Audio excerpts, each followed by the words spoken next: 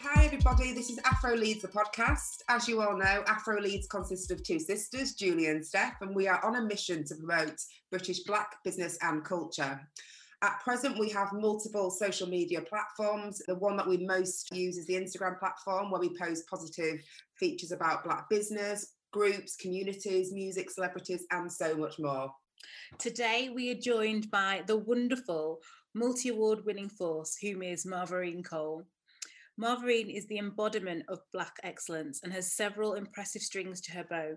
Journalist, TV and radio presenter, podcast presenter, broadcaster, radio producer, screenwriter, media trainer, lecturer, and beer sommelier. Marverine is a fine ambassador for her home city of Birmingham and has worked with several household networks, including 5 News and Sky News. Her Black Girls Don't Cry documentary on BBC Radio 4 was awarded the Bupa Mind Media Journalist of the Year award last year. The documentary tackled issues pertaining to the mental health of Black women and debunking the myth that is the title of the documentary, which is still available to listen to on BBC Sounds, and we highly recommend it. It's brilliant. Marverine is passionate about beer, so much so that she's an accredited beer sommelier and has been writing about it for over 10 years, including on her former blog, Beer Beauty, and is now a recent addition as a beer writer for BBC Good Food. Her podcast, Fabulous Women Podcast, is available on Spotify and Apple. It's being intentional about bringing inspiration, triumph and joy, something the world most definitely needs more of. Thank you, Marverine, for your representation. Keep on shining. We see you, Queen. Yes! Air horn, air horn. Oh, thank you. Oh, gosh, I'm humbled by such a lovely introduction. It's great to be with you. It's great to have you. Thank you so much for joining us. Absolutely. So, as we do with most of our podcasts, we intentionally invite specific guests. Like one we've posted about, but two, I was saying earlier to my sister that we fangirl about. So we're incredibly honoured, but extremely excited to have you onto the podcast. As Julie mentioned in the introduction, you're from Birmingham and you're a fantastic ambassador for the city. Your parents are born, I think is it Montego Bay, Jamaica? Can you tell us a little bit about your upbringing? Yeah, so gosh, my parents were of the Windrush generation, came to Birmingham in the kind of early to mid 50s, and my mum was a nurse, my dad was a builder.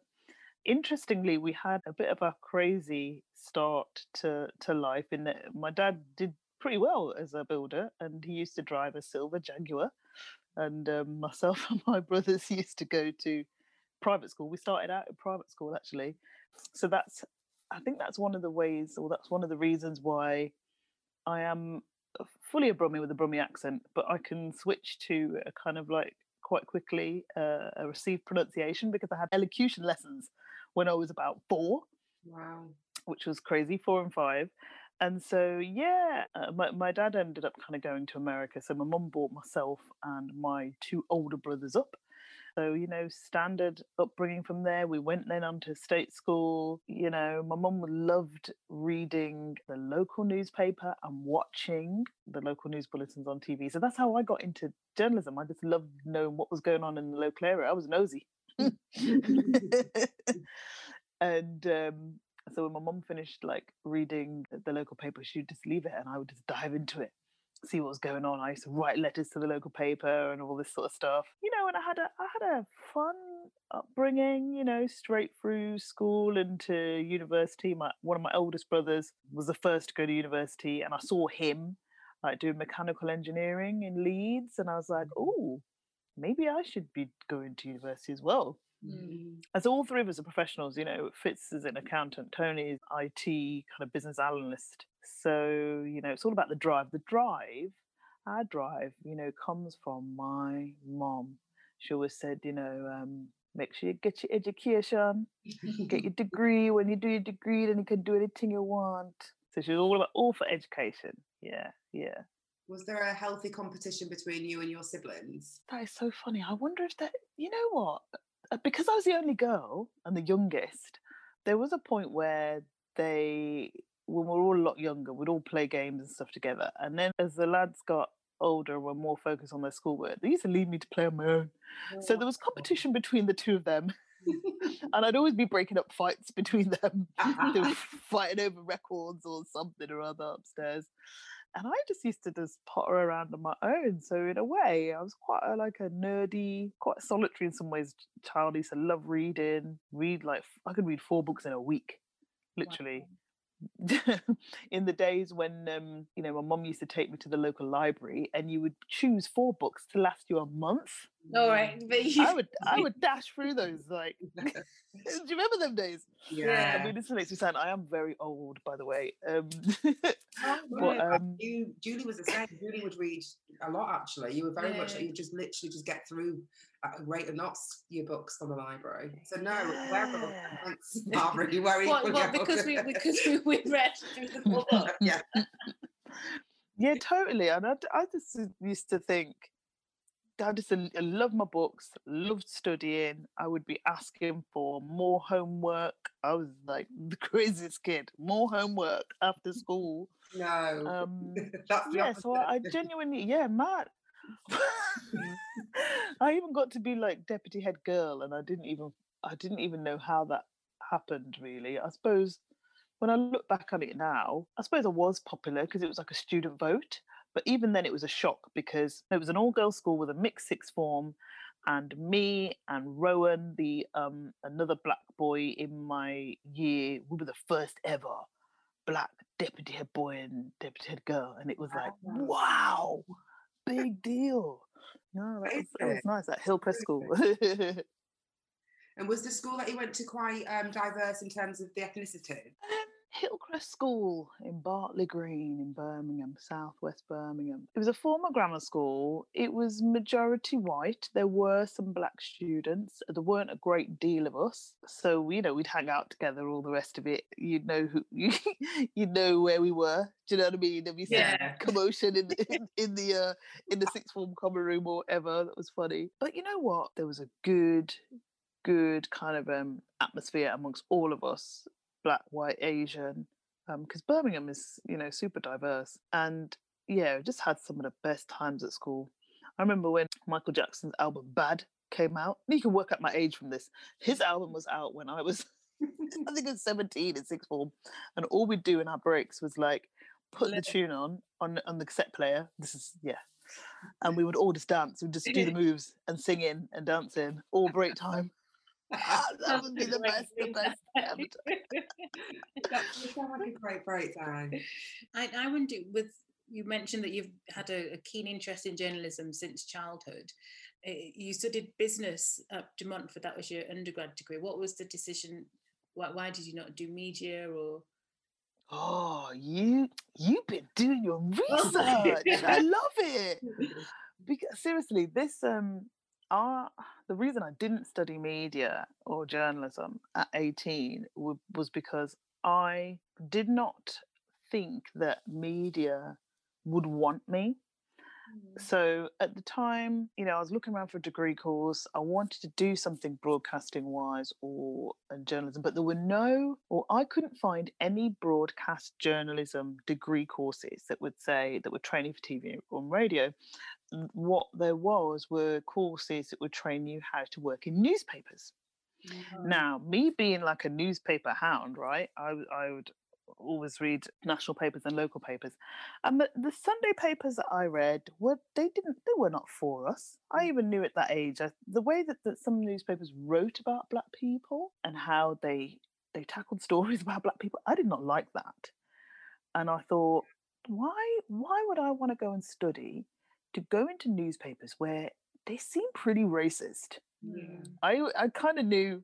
You might call it's called being conscious now, isn't it? But I didn't know that I was so conscious that I was making that decision. I was like, no way, I don't want to do this. And so, I wanted to study something. Obviously, Mum said get a degree. So, I went for business studies, just something that gave me a view of all sorts. So you studied like computing and HR and marketing and whatever. You came out as an all-rounder. But doing that degree, I always, my passion for radio and television never died. I knew I wanted to work in that area, and it didn't matter what other job I did.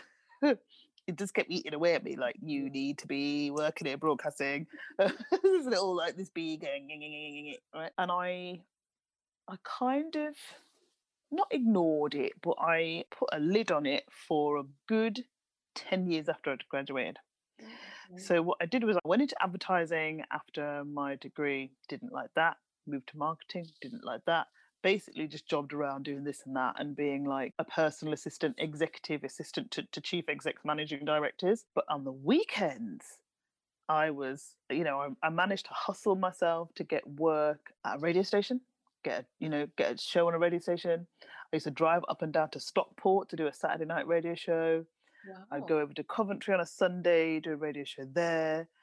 I was doing some early mornings. I was doing traffic and travel broadcasting. I was just like anywhere around the job. Yeah. I was trying to do broadcasting. So that desire never left me. And then I had like a watershed moment. I think I turned 30 and went, what are you doing?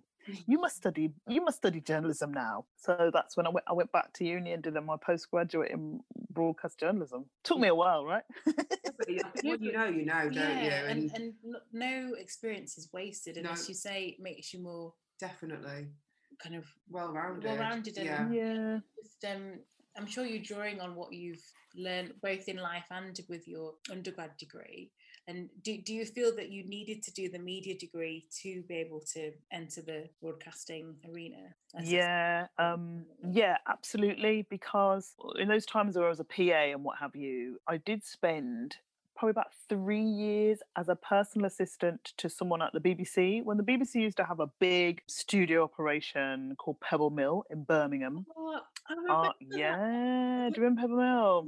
They used to. It was big. Daytime programs were made there. So that's right. Or what was it? I'm sure This Morning was there. Oh no, that This Morning's ITV, but the This Morning equivalent with Anne Diamond and everything. Gosh, you're right. Yes, you are spang on. You're absolutely bang on. That is it. It used to make Good Morning Anne and Nick. Used to be Can't Cook, Won't Cook with AZ Harriet. There used to be a lunchtime chat show called Pebble Mill at 1. Alan Titchmarsh used to present. Used to make Style Councils or something like that, or Style Challenge. Big TV studios, loads going on. Was it basically Media City, which is now in Salford, but it was in it was kind of like Manchester's operation now. Busy studios, audiences coming in, all kinds going on. In those days, when I worked there, late 90s, it was kind of it was past its heyday a bit, but it was still busy. And I worked as a PA to one of the commissioning editors there, and I was trying to do little bits of telly. I was doing a little bit of cable telly and things like that. But I very quickly realised trying to do any work in the kind of entertainment or music space as a black woman was going to be difficult. I think the closest I got, I had an audition for Children's BBC one time when I was still a secretary. But it was kind of like, when I didn't get that, I was like, yeah, maybe I should. I've kept pushing the journalism thing back. And now I was realizing this is the way to have a long career and do something that you're actually familiar with. You're always reading the news, watching the news, talking about the news anyway. So why don't you just go and try and work in the field you've always wanted to? And so, I have to say it's the best thing I ever did was go back to university. I got the last place that was available on this course because they were only taking 20 people on a year, and I got offered a bursary from BBC, ITV and Heart FM at the time. Fantastic. I was like, all three? I was like, applied for them all, thinking just hopefully one. Yeah. All three offered me a bursary, and I took the ITV one because it was the best. It was, it paid fees and it paid a little bit of like a stipend, a little bit of money each month, and a 6-month training contract as a TV reporter when I finished these don't exist anymore, these kind of schemes in that form. Still lots of bursaries around, but I was like, this is a sign. Getting the place, getting the bursaries. And so, it took a while to get to make the right decision or to take the right leap of faith, but I did it. And so that for me, you know, I'm very philosophical and I love stuff about the mind and psychology. And I think, you know, you do have signs. And I think that, you know, there is a path for you, but also, you know, you have a duty to kind of carve out your own path and follow your instincts, which is what I did around the whole situation of my education and my future. I love all that stuff. Julie, honestly, sometimes I've been saying, oh my God, I've seen signs, I've been manifesting, this is what's happening. So this is literally music to my ears. I love all of that stuff, don't I? Yeah. Very much so. Oh my God, this is great. It's really powerful to hear. Sometimes you go down one path because either it's expected or well-meaning adults, often well-meaning adults, but you know, they might kind of usher you down a certain course when maybe it's the course they should have taken, so they're really endorsing it, and then it's just not for you. And it's really bold and brave to then be like, no, this isn't for me, because you know, I believe we've got one life, and you know, you've got to make the most of it, and you've got to be fulfilled in what you do. 100%. And if you're fortunate to do a job that doesn't feel like work, not that it's easy, but that you know, it's you put in hours, but it doesn't feel like that. Not very many people get that opportunity. So yeah, I think it's absolutely. It's so important to be satisfied in what you're doing in your work. And I know that when I started that course, I was just like, oh, all these people, I'm in the room every day with people who want to do the same thing as me. Even that was just such a thrill, such a buzz. And we'd all feed off each other with our energy and stuff. But the course was hard. Ooh, we cried a lot because there was some hard work. Was it a one-year course with a lot of contact time, or was it? It was interesting. It's a course that the university, it's the same university where I teach now, by the way, which is kind of crazy serendipity. BCU, they used to do, they don't do it anymore, a 6-month fast track broadcast journalism postgrad. So we would do it Monday to Friday, 9 to 5.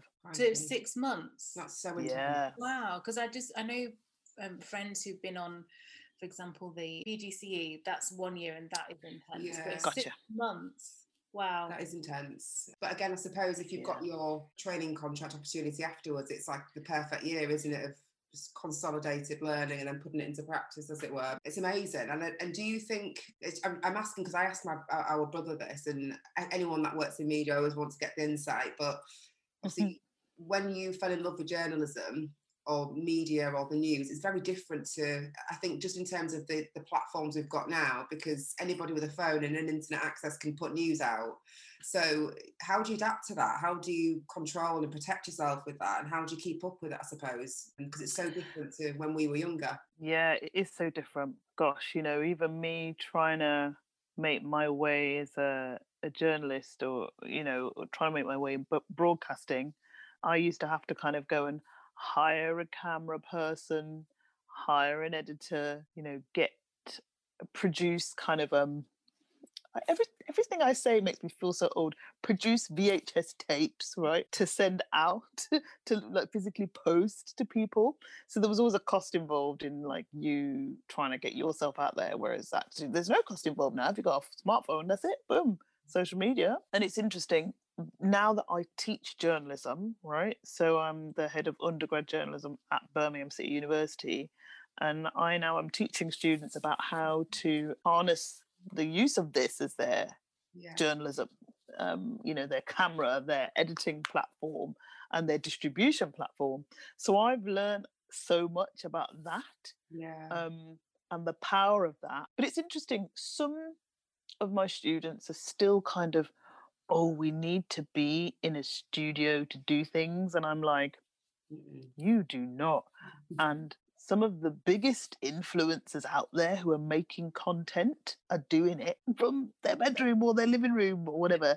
It's about what they want to say and what they want to communicate, what they want to explain to people, or how they want to entertain people. You know, the message is probably the most powerful. You know, it's about the message, because the medium's easy to do and doesn't have to be in a rigid space like a TV studio or a radio studio. And some students still don't get that, and it's like, just go. Like, I've got a podcast idea. Can I book a studio? It's like, no, just go. You can do it. Yeah. Do it on here. Just get something out there and practice. And I was not able to do that. There was always a cost Yeah. You know, and it would be a high cost that I would have to save money for, to go and do X, to go and get X, to go and get it edited, to go and distribute it. And I think that the more young people kind of get that, I can do it now, go, the better, you know? It's interesting because I have this idea of, is it Gen Z, young people today? Is that Gen Z? Generation X, is it? Yeah, Gen Z are your 18 to 24-year-olds, I think. Yeah, Gen Z, yeah. Do that anyway. So to hear that some are a bit hesitant and think that, no, but you just say. I agree. I completely agree with you, Marvin. I used to work in education. I sometimes used to be really, really, really shocked at just the lack of, not common sense, but just the lack of ability to just do things on their own. I think, I don't know whether it's because students are bombarded with technology and they have so much to look at and to look through, and you can contact them at every single stage at any time. But I think the element of just sometimes common sense or thinking outside of the box or just having street smarts, I don't know whether it's lost on them now, because I don't know, there's so much process, and I think we're taught to be process minded and we do things this way. But that doesn't surprise me at all that people are thinking, well, I need a studio, I need to have lighting, I need an expert on sound, rather than just go and do that. But they've grown up with kind of influencers that have been doing, as you say, stuff on the bedroom, and then maybe I'm a bit blinded. Most young people I meet who work seems to have loads of the businesses on the go. It's like, I was just trying to get through my exams, but you've got so many. So hustling. Yes, that's why I think just do it. It's like, wow. Every day I'm hustling. You know that tune? That's one of my favourite tunes, to be fair. Yeah, but that do you know what that's down to? I think I was listening to a documentary just the other day, another one on Radio 4 called Code Switching, and I don't know if you've heard it, but it's obviously about how one day we can be talking like this in a corporate environment. You know, Black, Asian, and minority ethnic people are very good at kind of going from this to like chatting at home like we would with our, with our mates, and kind of speaking normally, but that there is a pressure for us to switch, and it's called Code Switching. The documentary kind of pointed out that a lot of young Black, Asian, and minority people now are unwilling to work in a corporate space or an institutional establishment space because they are not allowed to be free, to be themselves. And so they are being more entrepreneurial, businesses on the go, where they can be their own boss. That's interesting, actually. And I think, and I can feel that. I really resonate. I can feel that, because it's been exhausting. I think there's a generation like the Gen X's like me, some millennials will be thinking, yeah, I've code switched and it's been tough, and I've almost done it like effortlessly, but it's been necessary to survive, and the effect, the toll it's had on me has not been very good. And so the Gen Zs are going, no, I'm working for myself. Because I've seen the effect it's had on my brothers, my sisters, my aunts, my uncles, my mum, my dad. It's really, really inspiring, that, because that really resonates with me. But I don't think going through the motions, you just end up being like maybe 30 thinking, crikey, who am I in this business and what am I doing? Because there's been times where I thought, God, life's or work's amazing. I'm, well liked, and I just seem to be getting on with it. And then for some reason, there's a deep unhappiness, and it's because you're not yourself. I know everyone wears some form of a hat or a mask at work, but if you're hiding 90% of yourself, are you really at work? Are you really present? Do you know what I mean? It's that's so good for them if they're going to, create their own boardrooms and create their own cultures. That's massive. It's incredible. You alluded to at times it's not always been as easy, and I wanted to, if that's okay, discuss your brilliant documentary, your award-winning documentary, Black Girls Don't Cry. I just wondered, was that a piece that has been in the pipeline for a while, or was it slowly brewing and then you've had the opportunity to put it together with two other really incredible, brave ladies sharing their story, being honest with their narrative, and just opening up people's eyes to how harmful it can be to just presume that people, you're a strong Black woman, and it's not to be derogatory, but just to not allow you to have anything and be anything else. Was it brewing for a while? It's really interesting, because I've never until that point, I'd never spoken about it, even to my family. I remember saying to my mom, oh yeah, I got a documentary coming out and it says this, and she was like, oh, she was really upset that I hadn't never spoken to her about it before, my depression. And you were always, as a journalist, obviously you're always looking for something to highlight injustices, unfairness, right, inequality. And there have been explorations of mental illness in regards to Black men, but I'd not seen anything that addressed Black women's mental health specifically. So, I was just thinking, is this something worth exploring? What kind of influences or forces are to bear on us as Black women in this country? And obviously I'd done some work before, made some documentaries with BBC Radio 4 and kind of floated this idea. And, when I started exploring the data, in that we're more prone to self-harm, panic attacks, OCD, anxiety, depression, the data shown in the NHS figures, I was kind of like, so why? How do we explore this? And journalism, of course, is never about the journalist. I might have been the springboard for the story, in that, I opened that documentary with a little bit about my own experience, but it's about finding out about other people's stories and how they have coped, are coping, and what systems and processes and the support is out there for us. And so, yeah, I as I found the data, I was kind of like, this has to be a documentary, pitched it, and, got awarded it, and then had to make it. It took me 6 months to make it, which is not a lot of time. And the two women that I asked to be part of it, one I'd known for like at least a decade on social media, and we met a few times, and I thought, well, she's always been quite open on social about, this is JM, she'd always been open. That's always good to know. When you're looking for someone to be part of a documentary, it's such a big thing, and millions of people listen to Radio 4 every week. It's like, it's not a big, it's not some small thing to ask somebody, but sensing how she'd spoken on social about it, I thought she might be interested in being part of this, so I approached her. And then Jade had found me on social media somehow, on Twitter, and we were just tweeting and stuff. Again, serendipitous almost. Mm-hmm. You found me, and I wonder then if you would like to be part of this project, So it was tough and emotional to do, to kind of explore my own experience and to hear some of the harrowing experiences of Jay and Jade. But what also overwhelmed me? The response before it even broadcast, because it kind of went pretty much viral. Like, people were just sending me messages going, do you know about this documentary that's coming on? And I was like, it's yeah. It's gone right round. That's actually the best kind of coming. I was like, how is this? What? And then the response afterwards as well was just, people just going, thank you for making this and highlighting all these issues that I thought it was just me. I didn't know anybody else who knew about, how we're stereotyped and all the rest of it. I'm going to get help now. It was just kind of like a shock that 30 minutes of radio could have such an impact. Extremely powerful. It definitely spoke to me. I think, to summarise, even the music, so there was Survivor, Destiny's Child, I was like, oh my God, this woman. The commentary of, I think sometimes people say things without realising just how damaging they can be. So labels like being, scary, aggressive, angry.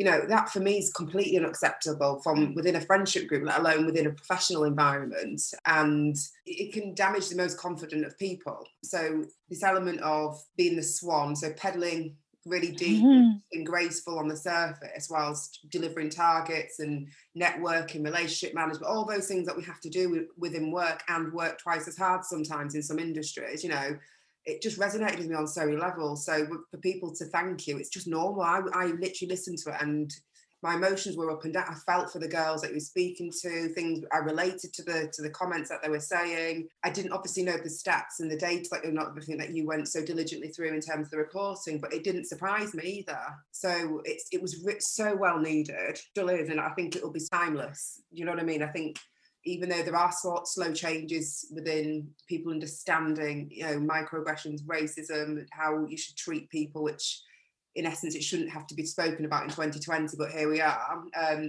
think the overall message of the whole piece was just wonderful and just so well needed. And especially because Thank you. it's focusing on like common mental health issues that, you know, they're common. So even though people might not talk about it, it might allow them now to be able to, because you're opening. It's just a really powerful addition to the narrative. And it might, as you say, give people permission, to recognize things in themselves or to seek help. And you talked about the range of help. We've talked about the kind of the standard help from, you know, I'm a GP, so I do know, I can see both sides. You know, I've been to the GP, they've just thrown tablets at me, and there's, you know, pros and cons. Medication is right for some people, but other people, it's trying to have the time and with a skilled therapist, or even just time. Time is key. Sometimes, you know, to delve into what the underlying issues are.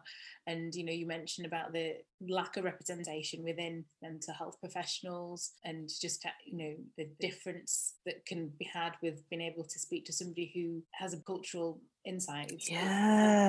So you're not having to spend time explaining situations. You can just get into and dealing with the kind of the meat of the issue. And Black therapists, so Barton, if you can do it and go to a private therapist, and Barton, you know, has a list of Black and Asian and minority ethnic therapists that you can kind of opt into, and you can search regionally, so wherever you are you can find someone in your town, city. But then, you know, also what I really loved was the African-centered therapists, like the emotional emancipation circles that you know, Erica McInnes runs. I tell you now, I recommend, you know, and I'm not getting commission or whatever, but I would recommend, you know, go and look at what she does. She's based in Manchester. She does workshops in Manchester and London, sometimes Birmingham. She's been doing some therapies over kind of various weeks, a 2 to 4 week period online as well. Oh, wow. They are worth it. You know, if you're looking for something that is an alternative, it's good to know that these therapies are out there. They should be available on the NHS, right? But, you know, that's a whole... You know, I did kind of touch on that about the need for culturally sensitive therapies and more of them, and more support for voluntary organisations, because there's so many voluntary organisations or people through church or whatever that are offering help, but, you know, how do they get the support to continue to offer help to people in the community? It's difficult. Because it's often short-lived. If there is funding, 3 years, 5 years, it's not consistent. So the one thing I wanted to ask you, because I found it really insightful, there was a phrase about generational inherited behaviours. And I, you know, there's so many times where that looks at my mum, and she's like the angel of the family. She's so hardworking. You know, I look back and think how she looks after 4 kids and works so many hours, and yet she would always do more, always. And there was never a time where she would, you know, even think in her head, I'll pull a sickie, or I'm just going to spend the morning in bed just to recover. That's just not my mum, and I know that's the same for many, many, many Black kids all over the world. Yeah. So that sort of inherited behaviour, it really resonated with me, because even I've been at work before and been completely, massively head colded up, and I've just never called in. I've had to be walked out of the office, because it's this generational thought of, I don't know whether it's one of two things.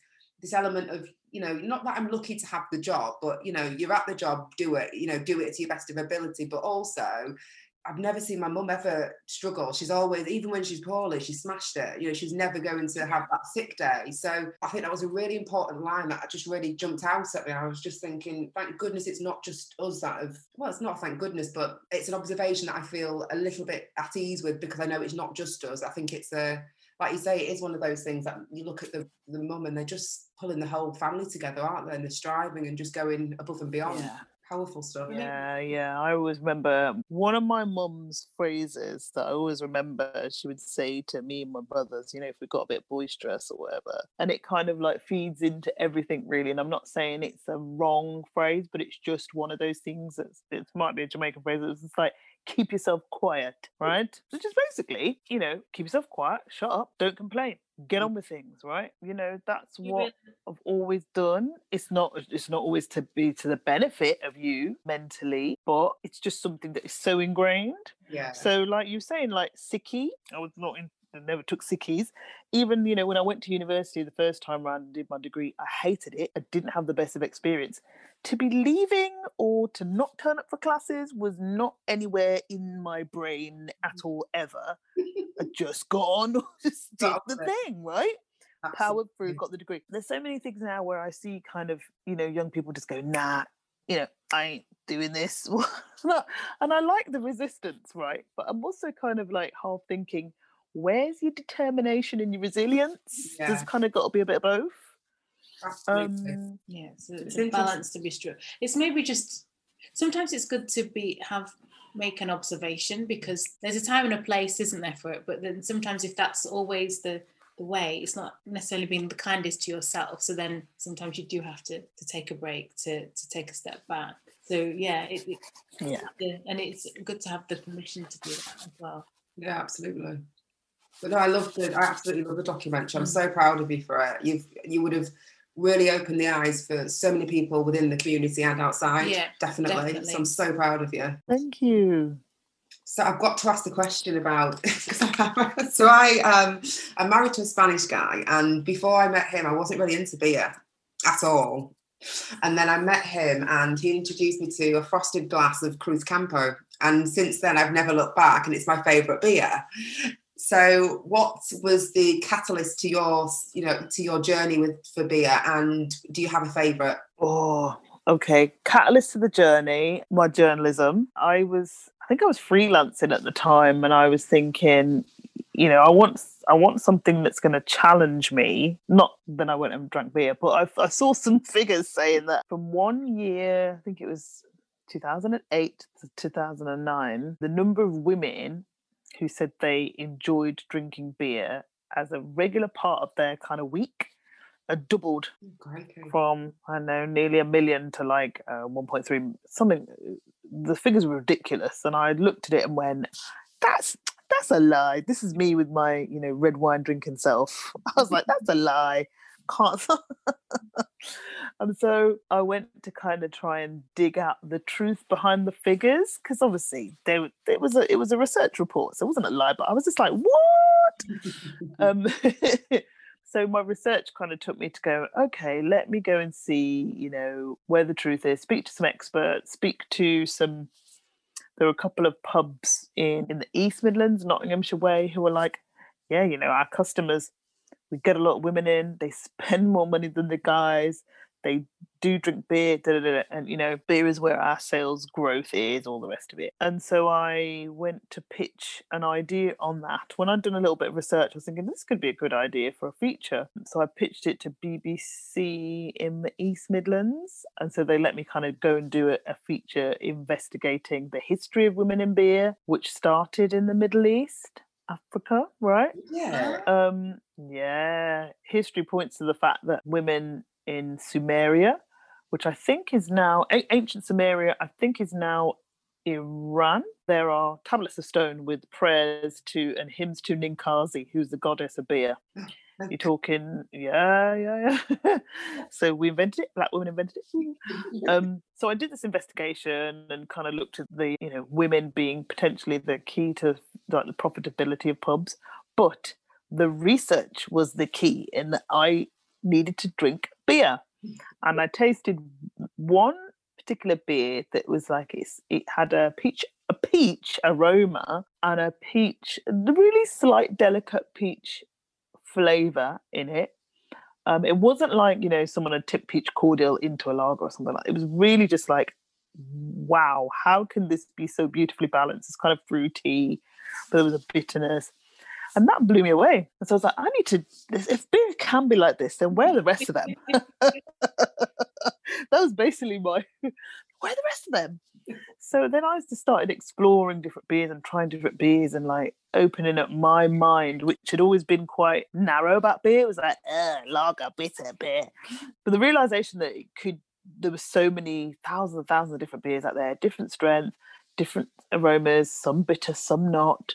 Beautiful fruit kind of on the nose, and just a richness of flavour. So I went on my journey anyway, went on my beer journey. It's never really stopped. Started writing about it about 10 years ago. Did my beer sommelier exams and stuff. And then BBC Good Food said, will you be our beer writer this year? And I'm like, Yeah. What is it like in terms of training to become a beer sommelier? Is it like, I've watched a couple of films about being a wine sommelier, and that seems really tough. Is it like that and very serious, or is there, some fun elements as well? Or Yeah, it's still fun. So when I took my exams, you had to do, I think, at least 3 courses at the Beer Academy, where they do them at a specific pub in London. And I was working in London at the time as well. So, but you can take those different courses in different pubs around the country. I know Birmingham do some, Sheffield, Bristol, I think. So you take an introduction to beer, you take an advanced beer course, you do a how to judge beer course. Then you have to apply to take the beer sommelier qualification, the UK Beer Insider Academy do. And obviously, kind of explain why you want to do it and why you'd be kind of a good ambassador for the industry and all that sort of thing. And then you have a test, you have a viva basically, as if you're doing a PhD, right? You do a viva. So you have to identify the beer styles of about 10 to 12 different beers, I think. And you have a conversation with, top sommelier. This is like someone that you can't pull the wool over their eyes. If you don't know your beer, you're not going to pass. So you do the beer styles, you have a conversation with them, and you get given a menu and you match the beer to the food on the menu, stuff like that. Yeah. It's intense. It's intense. My perception, this may be really like wrong, but I'd imagine it's not a very diverse world, or am I being narrow? It's in America, there's a movement now. There are a lot of beer influencers, and I've seen black female beer influencers, and there are black-owned breweries. I know of 2 black-owned breweries here in the UK, and Jaeger Weiss is a brewer at Wildcard Brewery, and then there's me, and in this country, there's still, in terms of Black, Asian, and minority ethnic people in beer, still a small, very small community. But that said, what I've experienced of the brewing industry in this country has been nothing but love. Really? That's so refreshing. Yeah, nothing but love. From the minute I started writing, so this was 10 years ago now, and going to events and get invited to loads of things, and it would always just be, wow, I love what you're doing, what have you. And so now, like, I'm a member of the Beer Writers Guild, and I've won 2 awards, 3 awards. I've won a few Beer Writers Guild awards and stuff like that. Nothing but love. Oh, that's amazing. That's really good to hear. So do you have your own brewery? I don't. My husband does like to homebrew. Okay. So he has his own little electric brewing system. He's loved beer and real ale for time. And I've always gone, what is wrong with you? And now, seriously, if you ever saw, sometimes I've put a few videos on Instagram of like my beer haul, and we've got to get a fridge because we've just not got enough room, a specific beer fridge. We've not got enough room at the moment for all the beer we've got in the house, because a lot of breweries send me samples to taste if they've got a new beer, and I might be looking for samples in a certain style for a column coming up or something like that. So basically, our dining room is ridiculous. It's my dream. And seriously, just had 2 boxes of Mexican beer delivered. And it doesn't help that we're being more health conscious, and we do not drink. We don't drink Monday to Thursday, so it's going to take us even longer to go through all the beer. Unless you just cane it on the weekend, just wake up and go through it all. You may as well. We tried it one weekend. We were very ill. It's like, this is not a good strategy. Oh, I love that. I love that fashion as well. That's really cute. I really think that's lovely. Is your husband here as well? He's not actually. He's more the drinker and the brewer. He's musically inclined as well, so he makes his own music and stuff, and records and puts tracks out and stuff. Just as a sideline, because we're both quite creative in that sense. We do these kind of quite intense jobs. Like me with the academia, and he's a videographer and editor and stuff. And our jobs are very intense in the day, and then like even the weekends, we're like, right, what we're doing creatively.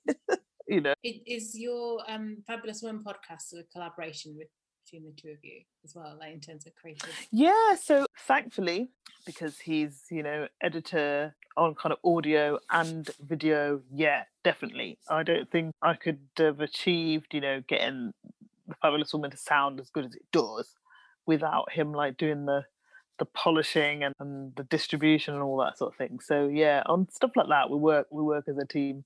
Yeah. Oh, that's lovely. Yeah. So it's about the time I'm going to ask the Melanin Magic question. So every single podcast, we ask our guests the Melanin Magic question, which is, what are your hopes and dreams for Black British culture in the next 5 to 10 years?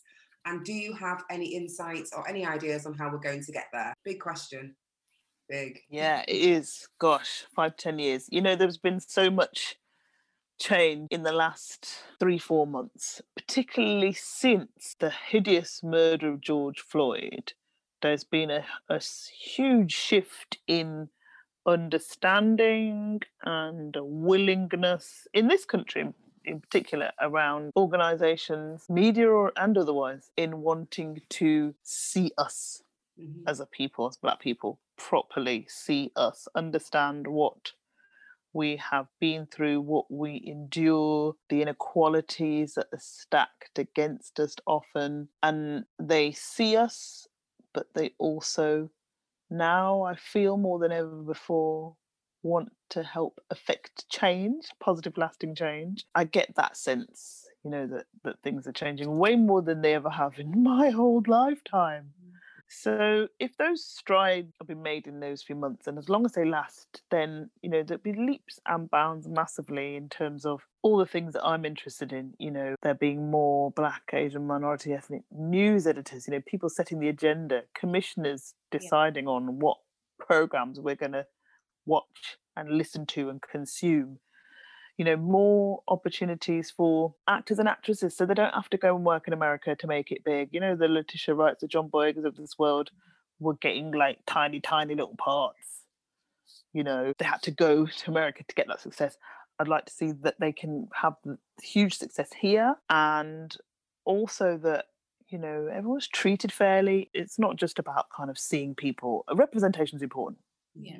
It is important. It's hugely important. But also that I'd like to see in the next 5-10 years that people are being treated fairly. There's an acknowledgement of how we're being not treated fairly and that things change. How does that happen? The Gen Zs now are pushing anyway, right? They're affecting change. They're the new leaders of these future organisations. They're the new agenda setters. But also I'd like to hope that those who, and I've spoken about this before just in a small way, I think those who can be philanthropic and use their immense wealth for change, I hope that they do more of that and they encourage others. So, you know, the likes of Stormzy and the scholarships, right?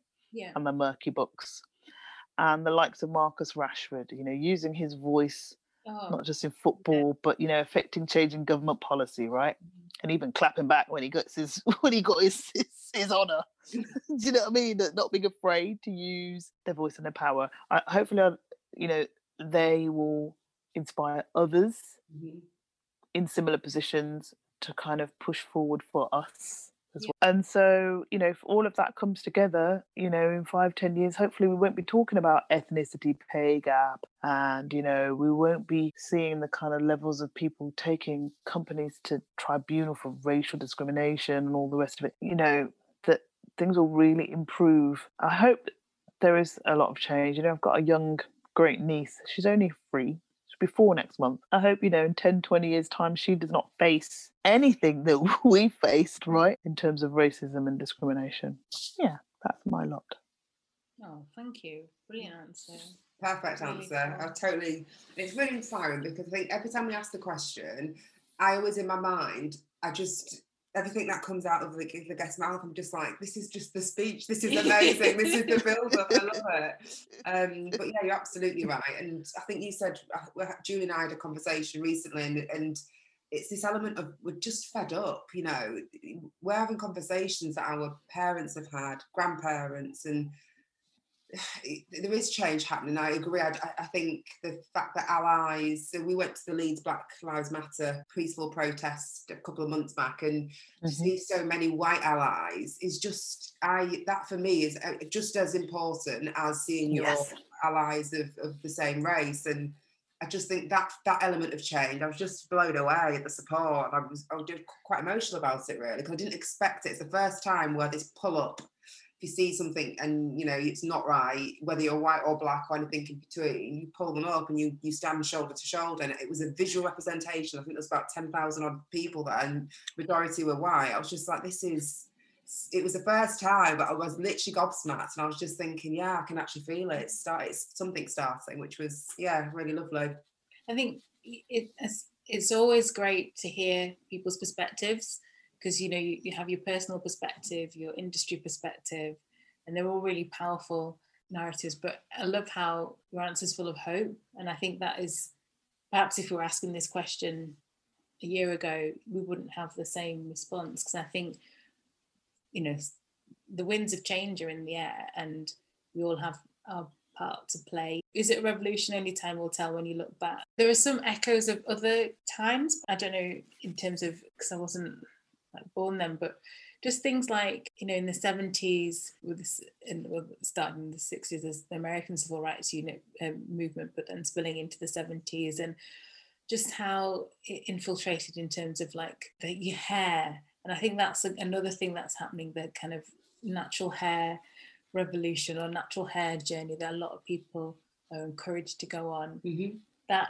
those kind of parallels as well, because it's more of a kind of, there's just so many different elements that are kind of knitting together really nicely in terms of, and, you know, like you mentioned in terms of like younger people not wanting to, they wanted to be their authentic selves in the workplaces, so they're going to create their own workplaces. All of these things are coming in for just people no longer, is Angela Davis no longer accepting the things you can't change and changing the things you can't accept. That's just how people are playing it. That is it. That is totally it. And like you said, it does feel like the winds of change are coming through. I'm gobsmacked at what we're seeing, you know, and just an acceptance of an understanding of what's happened to us as a people, and how, you know, there are allies who want to walk with us to make those changes. Yeah, it's big, and I just hope it's lasting. The tiny little cynicism there can't go away with the journalist, but I hope it lasts. I hope it's deep and lasting change, you know? Yeah. That's the hope. But thank you so much. So we haven't been able to talk because you do so many amazing things, but we wanted to talk a bit more about your podcast, but the Fabulous Woman podcast. But if you could tell our listeners how we can get in touch with you, how we can follow you, and all of the wonderful things you're doing, that'd be great. Oh, thank you. I have just one tag for all my socials, so on Facebook and Instagram and Twitter, I am TV Marv. TVMARV. Nice and easy, so everyone can follow you. That's amazing. You do actually. Yeah. Very active on your social media, which is great. But yeah, that's pretty much it from us today. I want to just say a huge thank you to Marverine. You are the queen. We have loved you for a long time, so it's been an absolute honour. So thank you so much for being so generous with your time and your story. We really appreciate it, and thank you to the listeners.